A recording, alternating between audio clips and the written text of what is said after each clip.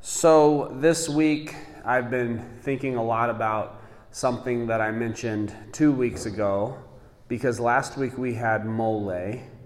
I had never had mole before, and it got a little crazy with kids sprinting everywhere, and I didn't really know what to do about that, but we let it happen, and they had a blast, I'm sure.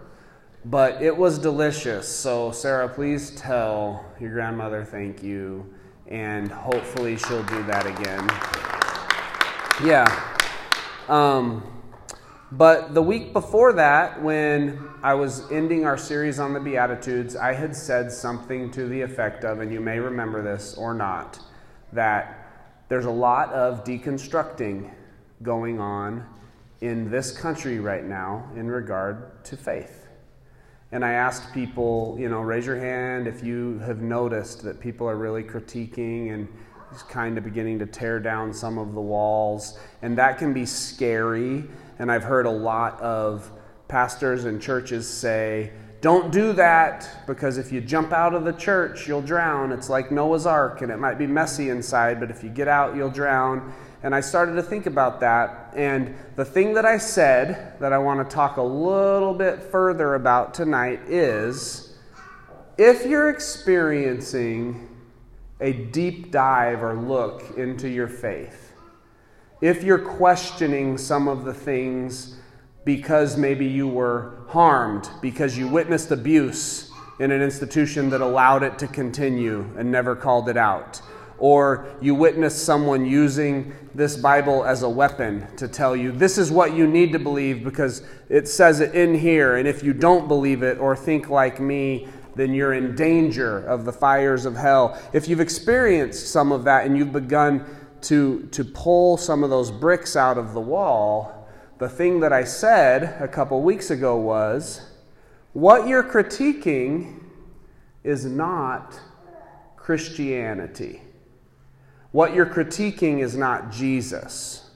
You're critiquing a cultural expression of Christianity that has existed for 50 or more years in this country called Western Evangelicism. You're not critiquing the North African Anglican Church that has existed since shortly after Jesus said to Peter, "You're my rock, and I'll build my church on you." You're not critiquing the Eastern Orthodox Church in Asia that claims to be the center of Christianity for the world. You're not critiquing the Catholic Church. You're not critiquing many of the movements that have existed around this world throughout history that have caused revivals and many people to be saved. You're not critiquing that stuff. You're critiquing out of your own experience a faith that sometimes was helpful and sometimes was maybe harmful to you. And so one of the things that I don't like when people say is, I'm sorry if the church hurt you, but I want you to know that was people, that wasn't Jesus. And I used to say that to a lot of people, and what I realized in saying that was that sometimes when we use those words, we take someone's hurt that they experienced in the name of God, and we blame them for it. And we say that's been misplaced.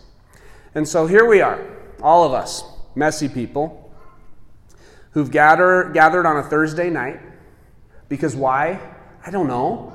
Because we want to come and we want to worship, we want to relax, we want to experience each other and Jesus, we want to hear from the Word, but there's a reality that we would come to a weird place like this in the middle of the Edison because somewhere along the lines, our church experience has been just off enough or just hurtful enough or just weird enough that we're like, okay, we'll try this.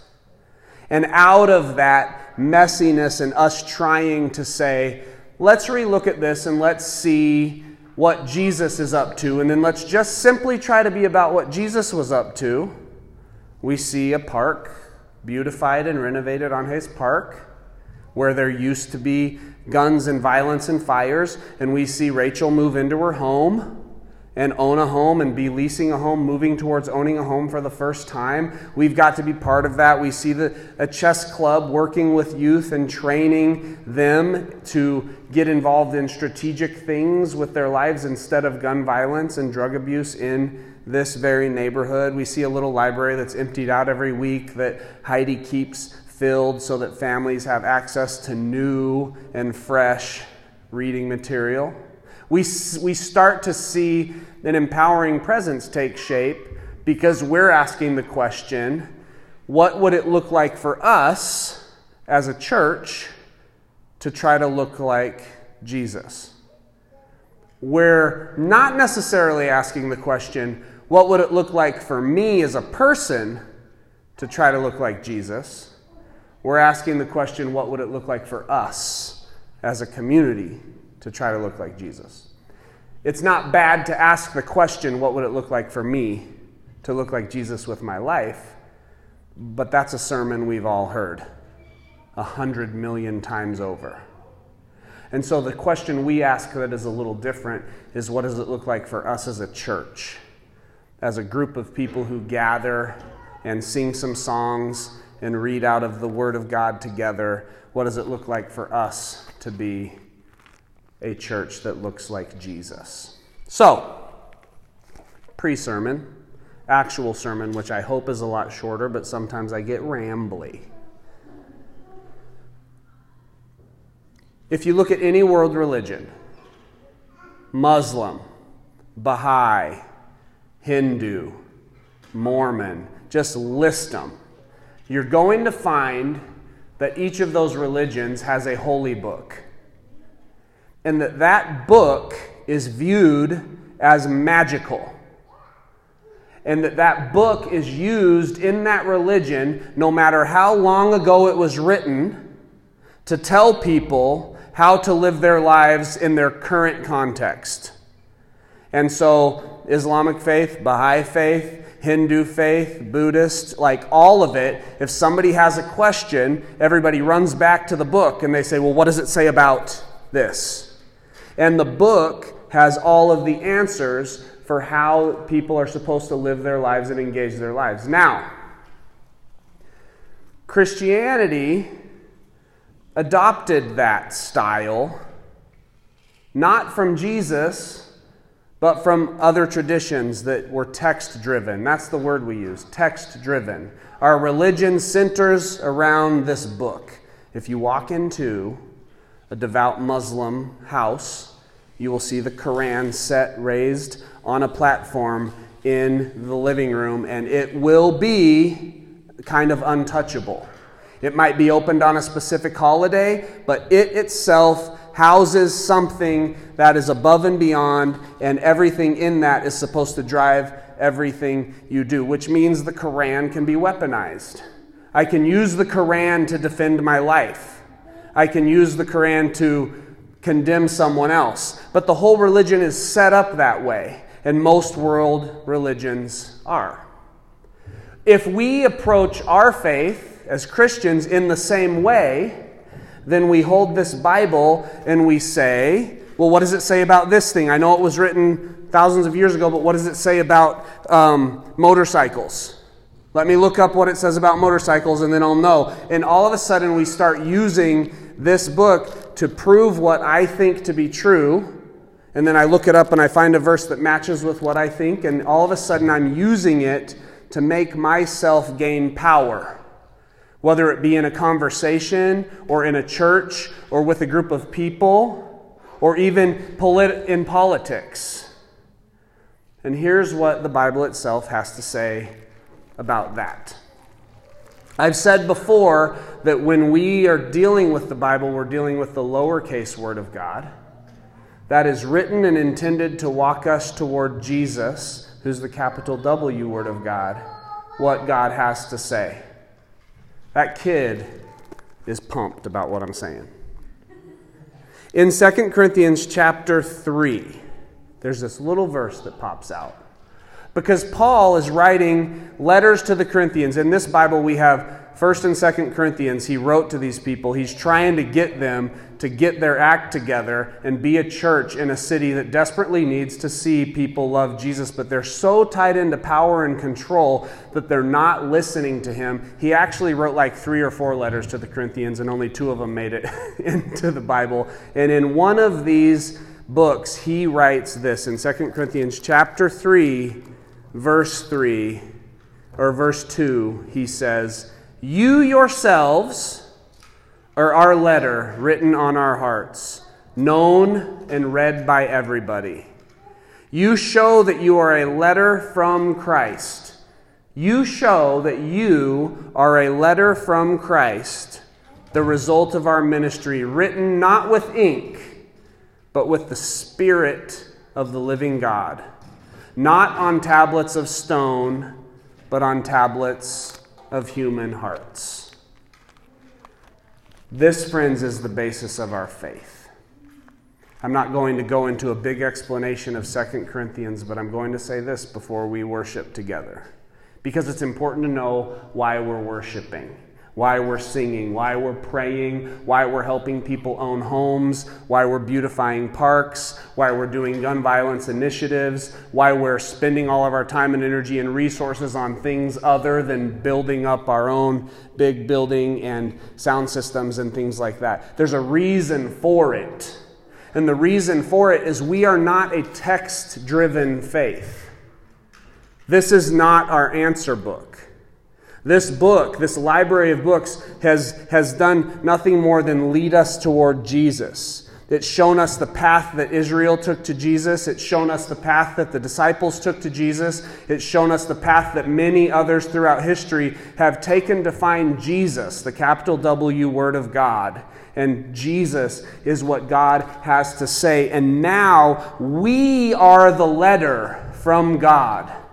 And the words of God have been written on our hearts and our flesh, so that when we go out into this world, we are a representation of Jesus. And Paul makes it very clear. You are a letter from Christ, written not with ink, but with the Spirit of the living God, not on tablets of stone, but on tablets of human hearts. And when people meet us and they see us and they watch us, they are reading us. Because the words that have been written on us are written by God. And what God has to say is Jesus. And if we want to show who Jesus is, we open this up and we let it lead us to Christ. And we read the red letters. And we see how Jesus was living. And we see what Jesus was doing. And we notice that he conquered death. And that he found those who were set aside and cast out, and he spent his life with them, restoring them and lifting them up. And if we are a letter from God with Christ written on our hearts, then we are not a text-driven religion. We're a Jesus-driven religion. We're a Jesus-driven people. And the life of Jesus indwells in us so much that everything we do then breathes those words and that life onto other people. It changes the way we live our lives. And it changes the way we do this thing called church. And it changes the way we engage in relationships. That when I realize that when I encounter you, you're encountering the words of God that have been written on my heart, and that I have work to do because of that. And it is to represent who Jesus is, and how Jesus is, and why Jesus is who Jesus is to you. And so we have some very, very feeble attempts at that. Help someone who's never owned a home own a home. Beautify a space that was riddled with gun violence and watch it slowly fade away. Encounter someone on the street just through walking around and engage with a person who hasn't been prayed with in years or hasn't been listened to in years, and pour yourself into that person. Fill a little library with books so that families who don't have access to the newest cool reads can now find them there. And if we think about it, they're all feeble. They're all broken. They're not perfect. They don't accomplish it all. They don't make the earth new like God promised He was going to make the earth new. But what they do is they cause us to recognize that we can attempt to be part of what God is up to in this world if we would recognize that we're not here to just read this and tell everybody else what to think. We're here to be written on, so that we can show everybody else what God has to say by how we live and how we do church.